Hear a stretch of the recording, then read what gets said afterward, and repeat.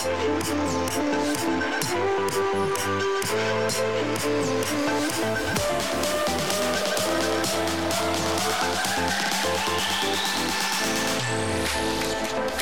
for joining us for the Connect podcast. I'm Cole Phillips, the lead pastor of the Connection Church, and every week we're going to look into the Bible to find out how God's Word connects to our everyday lives. It's going to be life-changing.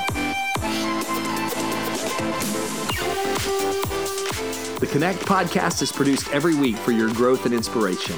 You can find all the show notes at makingtheconnection.org. You can also find the podcast on your favorite podcasting service. Follow me on Twitter at Cole Phillips and on Facebook and Instagram. You'll find all the links in the show notes. Now, let's get into the study. All right. We want to welcome you to midweek and to the Connect podcast. Be sure to let people know that you're on.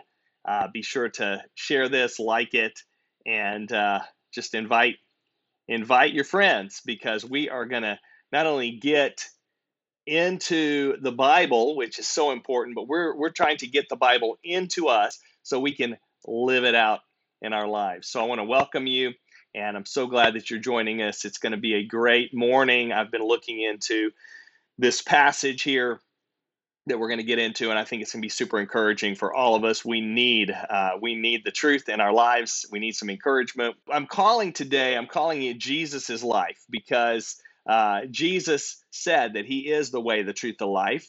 But not only is he the life, he is the way to life. He gives us life now and forever. And our lives should just revolve and rotate around him. And I'm going to share with you some reasons why today as we get into this. Last week we talked about in 1 Corinthians chapter 15, we talked about the truth of the resurrection. And so we're going to continue that discussion and what difference it makes in our lives. But, you think about life. The longest any person, according to, just if you look at Guinness, you look at the Guinness World Records, they have recorded a person who lived 122 years.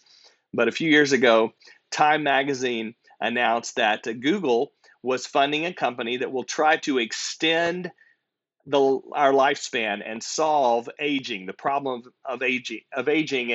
And in fact, Time magazine asked on their cover in huge letters, "Can Google solve death?" And so the death curing company that Time magazine was referring to is Calico. And Calico will focus on health and well-being, in particular the challenge of aging and associated diseases. And so they want to alter the basic nature of human existence. But if you want more details, here's all the details. All right, here's what they wrote. And they wrote, okay, so you're probably thinking, wow, that's a lot different from what Google does today, right? Google, you search on the internet. And you're right. But as we explained in our first letter, there's tremendous potential for technology more generally to improve people's lives. So don't be surprised if we invest in projects that seem strange or speculative. And so they're trying to solve the problem of aging, solve the problem of death, right? I'm thinking back to that movie. If you ever saw that movie in 2007, The Bucket List, remember, with Jack Nicholson and Morgan Freeman? They were trying to accomplish all the things they wanted to do before they died, before they kicked the bucket, right? And so here's what Jack Nicholson said when he was thinking about his personal life as he was preparing for this movie. He said, "I used to live so freely. The mantra for my generation was be your own man. I always said, hey, you can have whatever rules you want. I'm going to have mine. I'll accept the guilt. I'll pay the check. I'll do the time. I chose my own way. That was my philosophical position well into my 50s. But as I've gotten older, I've had to adjust." And he adds this. He says, "We all want to go on forever, don't we? We want to live forever. We fear the unknown. Everybody goes to that wall, yet nobody knows what's on the other side of the wall. That's why we fear death." And, thinking about that, one of the challenges that we face today is that there's just so much information. There's so much to keep up with in our lives. We've got constant notifications. We've got the news cycle is always turning over. And some people have argued that up until a few hundred years ago, an educated person could literally know everything there was to know about almost everything because there was a limited amount of information. Now, it's like everything changes every 24 hours.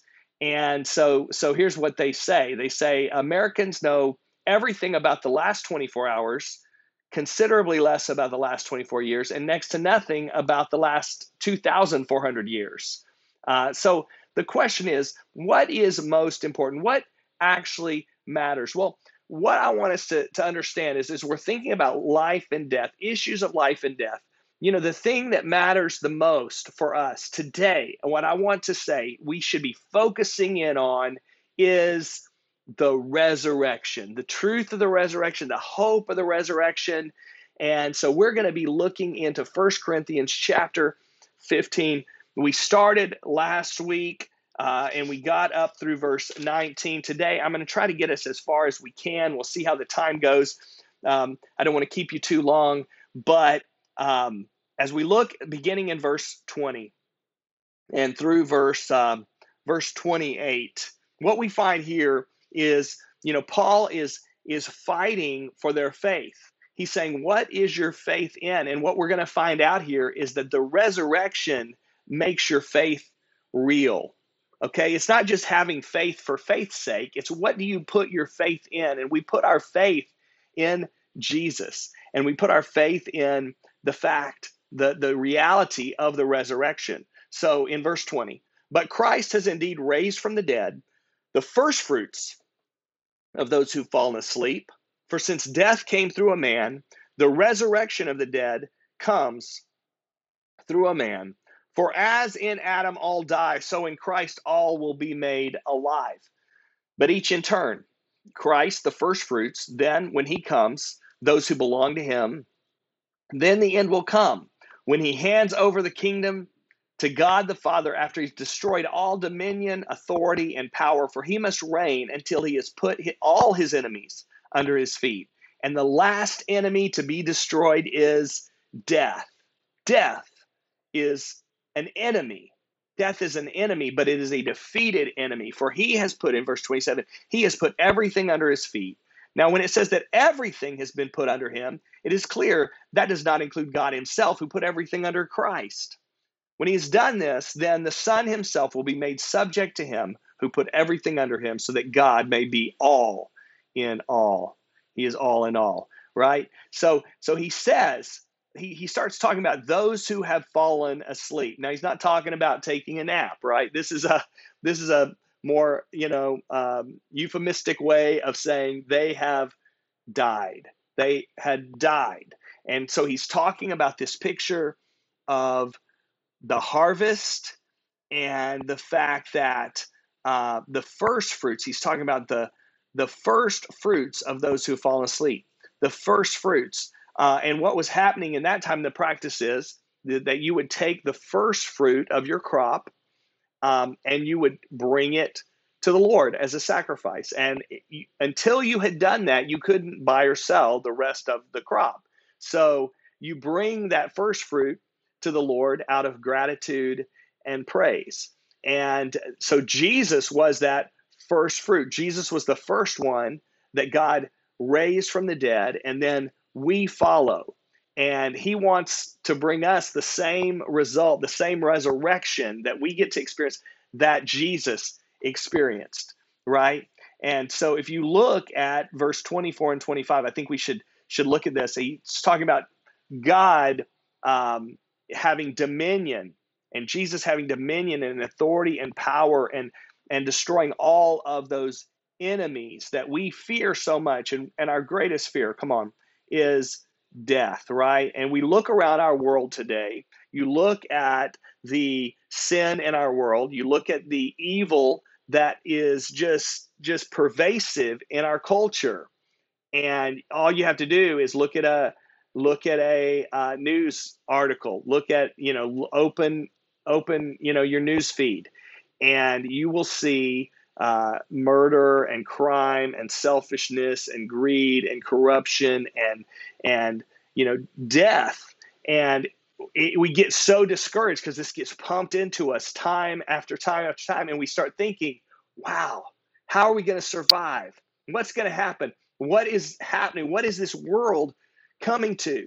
But when you know Christ, when you have faith in Christ, you know, and we know that there is a day that is certain to come where Jesus puts all those enemies under his feet, all sin, all shame, all violence, all abuse, all crime, all injustice, everything, all enemies will come under the justice and the rule of Jesus. And when that happens, then there's this kingdom of love and righteousness that will be established forever. Now, here's the secret to that. We're already living in that kingdom today. You and I, we don't have to fear any of those enemies because we know that Christ has already conquered them. Christ has already conquered. Now, they still have some effect in the world around us and even on us, but ultimately, you're of a different world. You're of a different kingdom.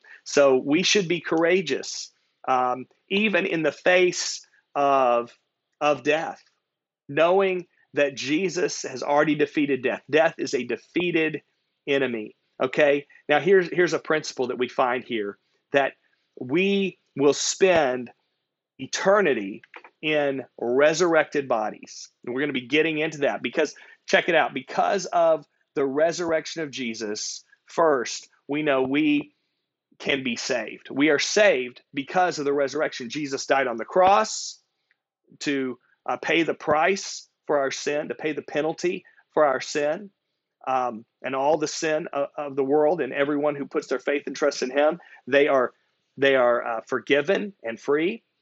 And then he rose from the dead to bring new life, So let's look at verse 29. And this can be a difficult verse to understand. Okay. This is one of those challenging verses. He says, now, if there's no resurrection, and he's making an argument here, what will those do who are baptized for the dead? If the dead are not raised at all, why are people baptized for them? Maybe you'd ask, why are people doing this anyway? Some practice that may have been going on in this church.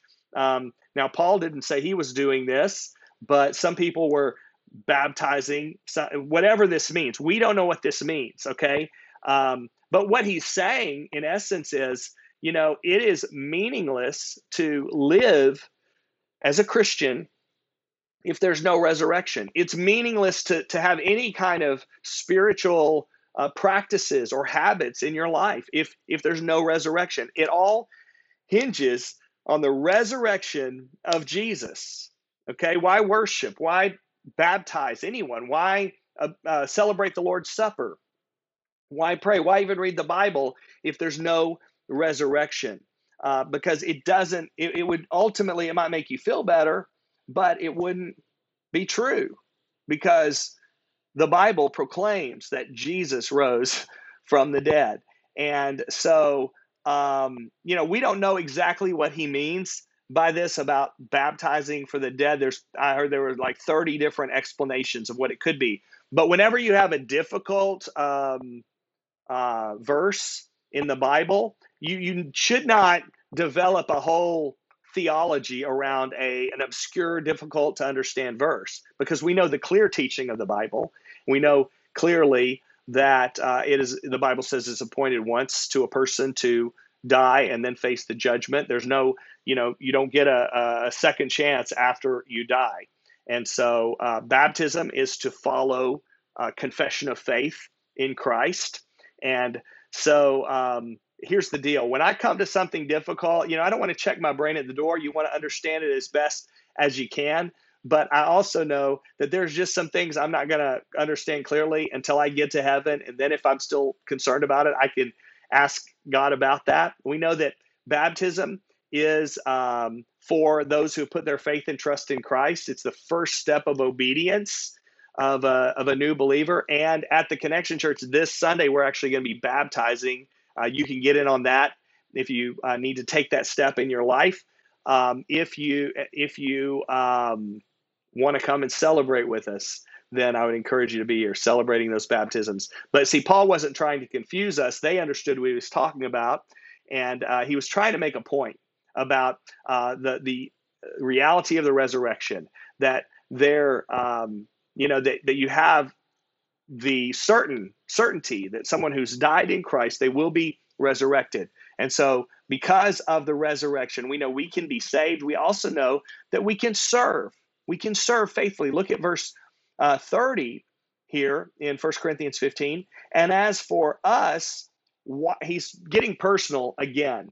Why do we endanger ourselves every hour? I face death every day. Yes, just as surely as I boast about you in Christ Jesus our Lord, if I fought wild beasts in Ephesus with no more than human hopes, what have I gained if the dead are not raised?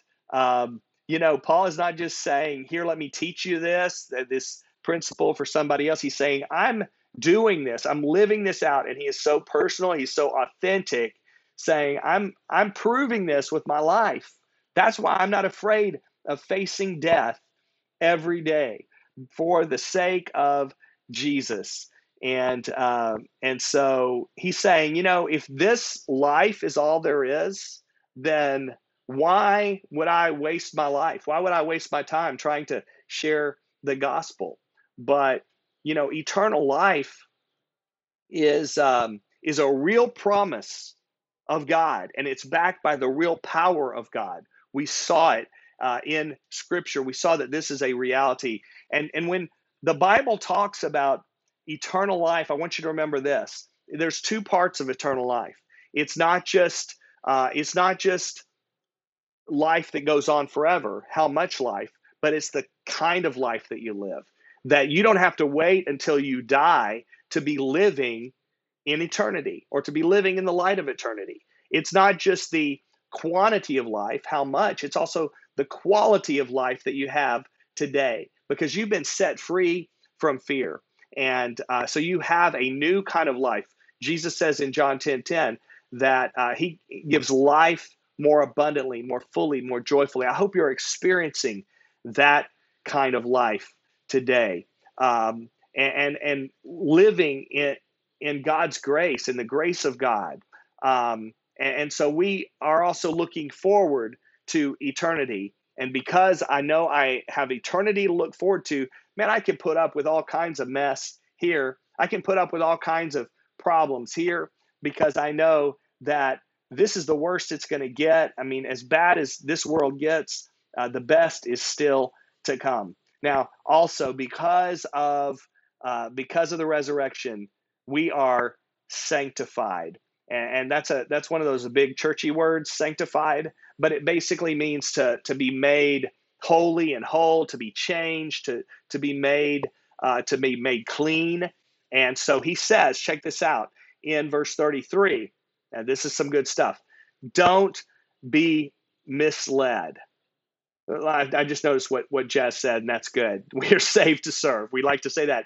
And if you're not serving, you're swerving, right? So be sure to step up and serve. You will not regret that. We want to encourage you to do that. Serve in the church and serve in your everyday life.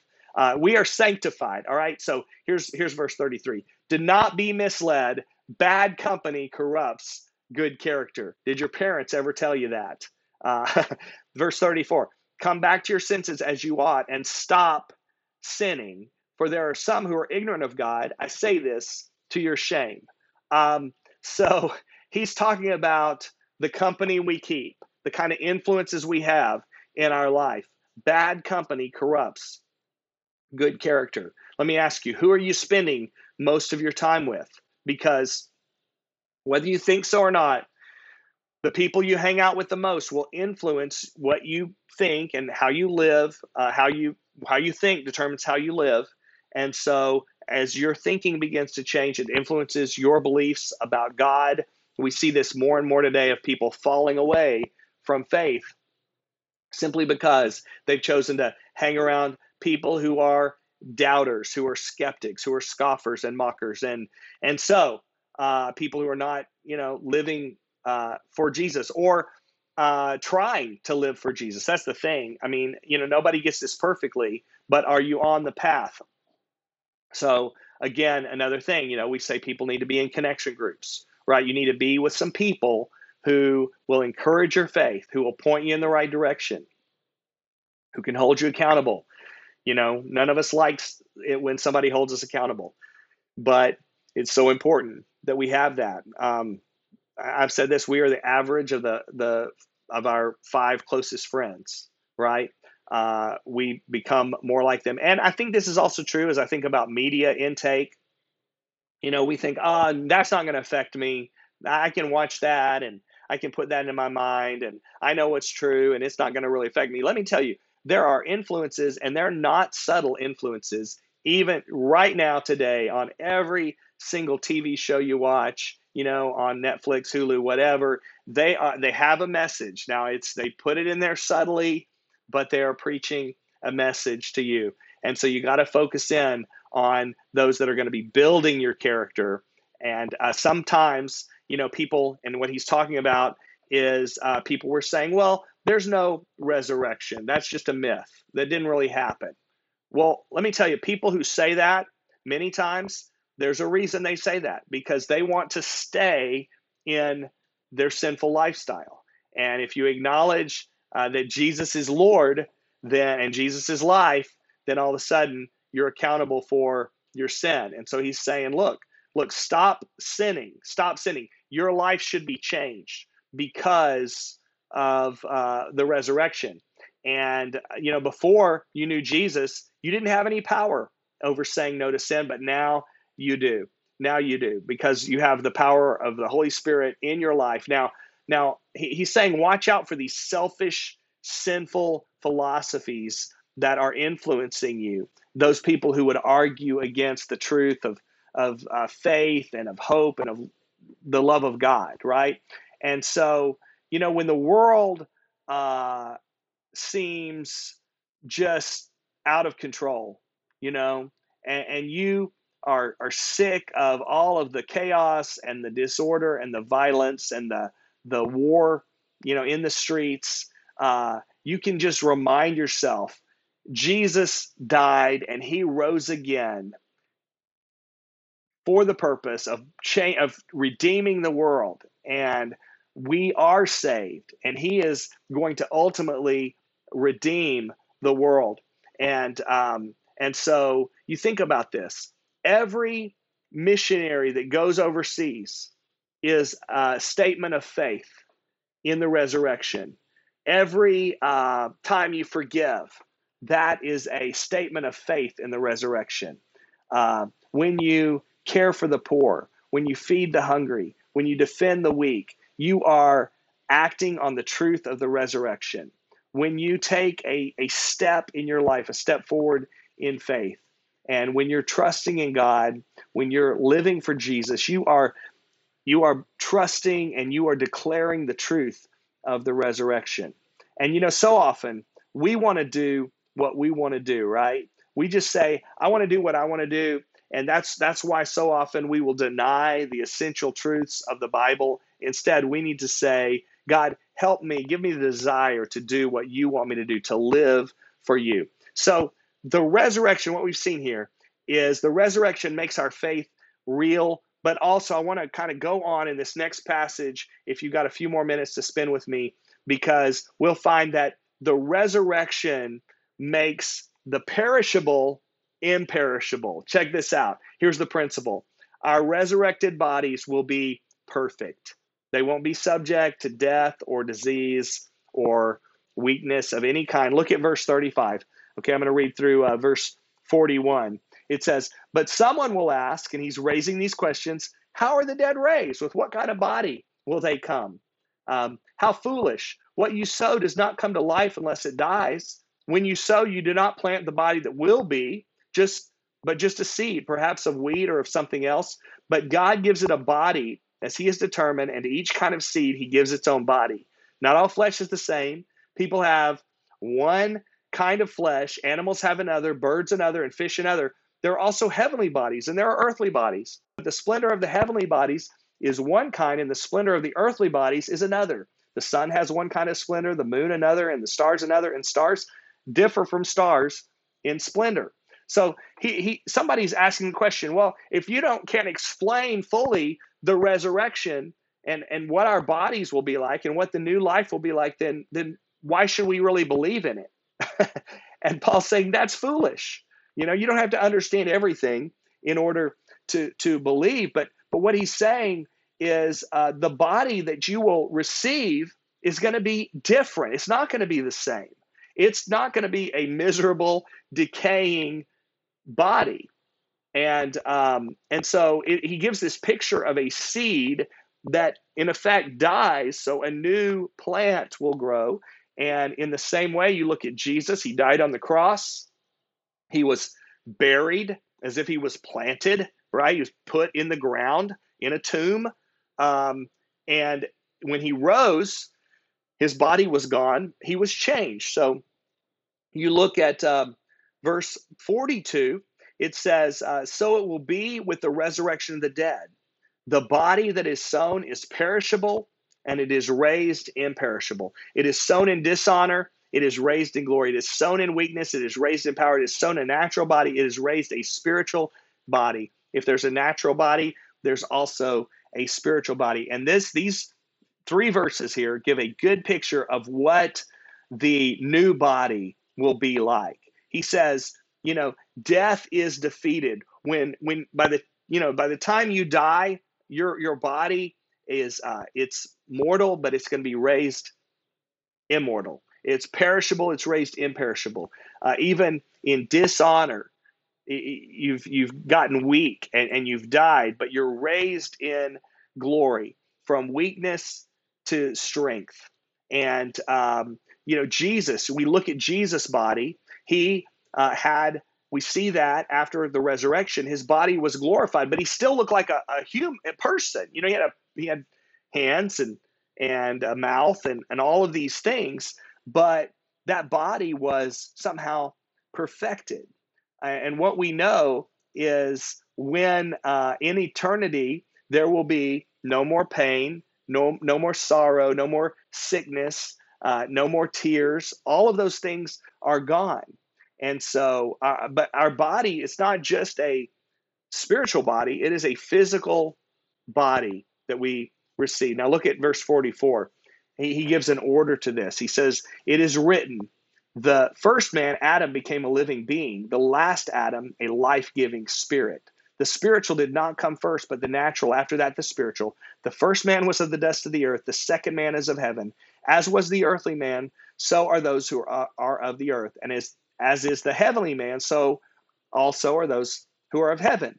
And just as we have borne the image of the earthly man, so shall we bear the image of the heavenly man. I declare to you, brothers and sisters, flesh and blood cannot inherit the kingdom of God, nor does the perishable inherit the imperishable. He gives this picture of the first Adam and the second Adam, the first man and the second man. So we are children, every person, really, we descended from one man, from Adam, who was our physical father. And because of that, in a sense, he was also a spiritual father to us because he sinned. And we also follow in his footsteps with our sin. We understand what that looks like. We understand what it means to struggle with sin and to be human in that sense. But also, as we look at Jesus, Jesus is our spiritual father, and we will reflect his image for all of eternity. And God gives us this promise of something new. And I think the way we now live, here's how we should live.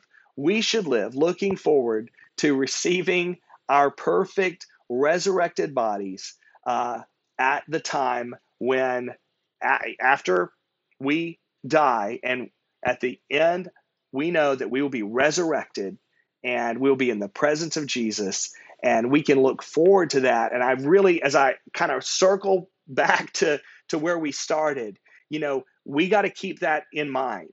In light of all that we're experiencing in the world, we understand that God still has a plan, that he's going to complete that plan in our lives. And that gives us hope. I was just watching a funeral, and it reminded me once again that without the promise of resurrection, we would be hopeless. But because we know that Jesus rose, that we will also rise, then we have incredible hope and we have incredible courage for living today. And that should fill you with courage as we wrap this up. I hope that you'll remember that and keep your mind focused on the reality that Jesus defeated death and the grave. So let's pray together right now. Heavenly Father, thank you so much for your promise. God, help us to remember that because of the truth and the reality of the resurrection, it makes all the difference in our life, that we are saved, that we can serve, we can live for you, we can live courageously for you, and that you are changing us day by day to be more like Jesus. We thank you for that, and we're committing our lives to you in a fresh and a new way today. Thank you for the hope that we have in Jesus. We pray in Jesus' name. Amen. Hey, thank you so much for joining me today. I look forward to seeing you real soon. And so go and have a blessed day. Thanks.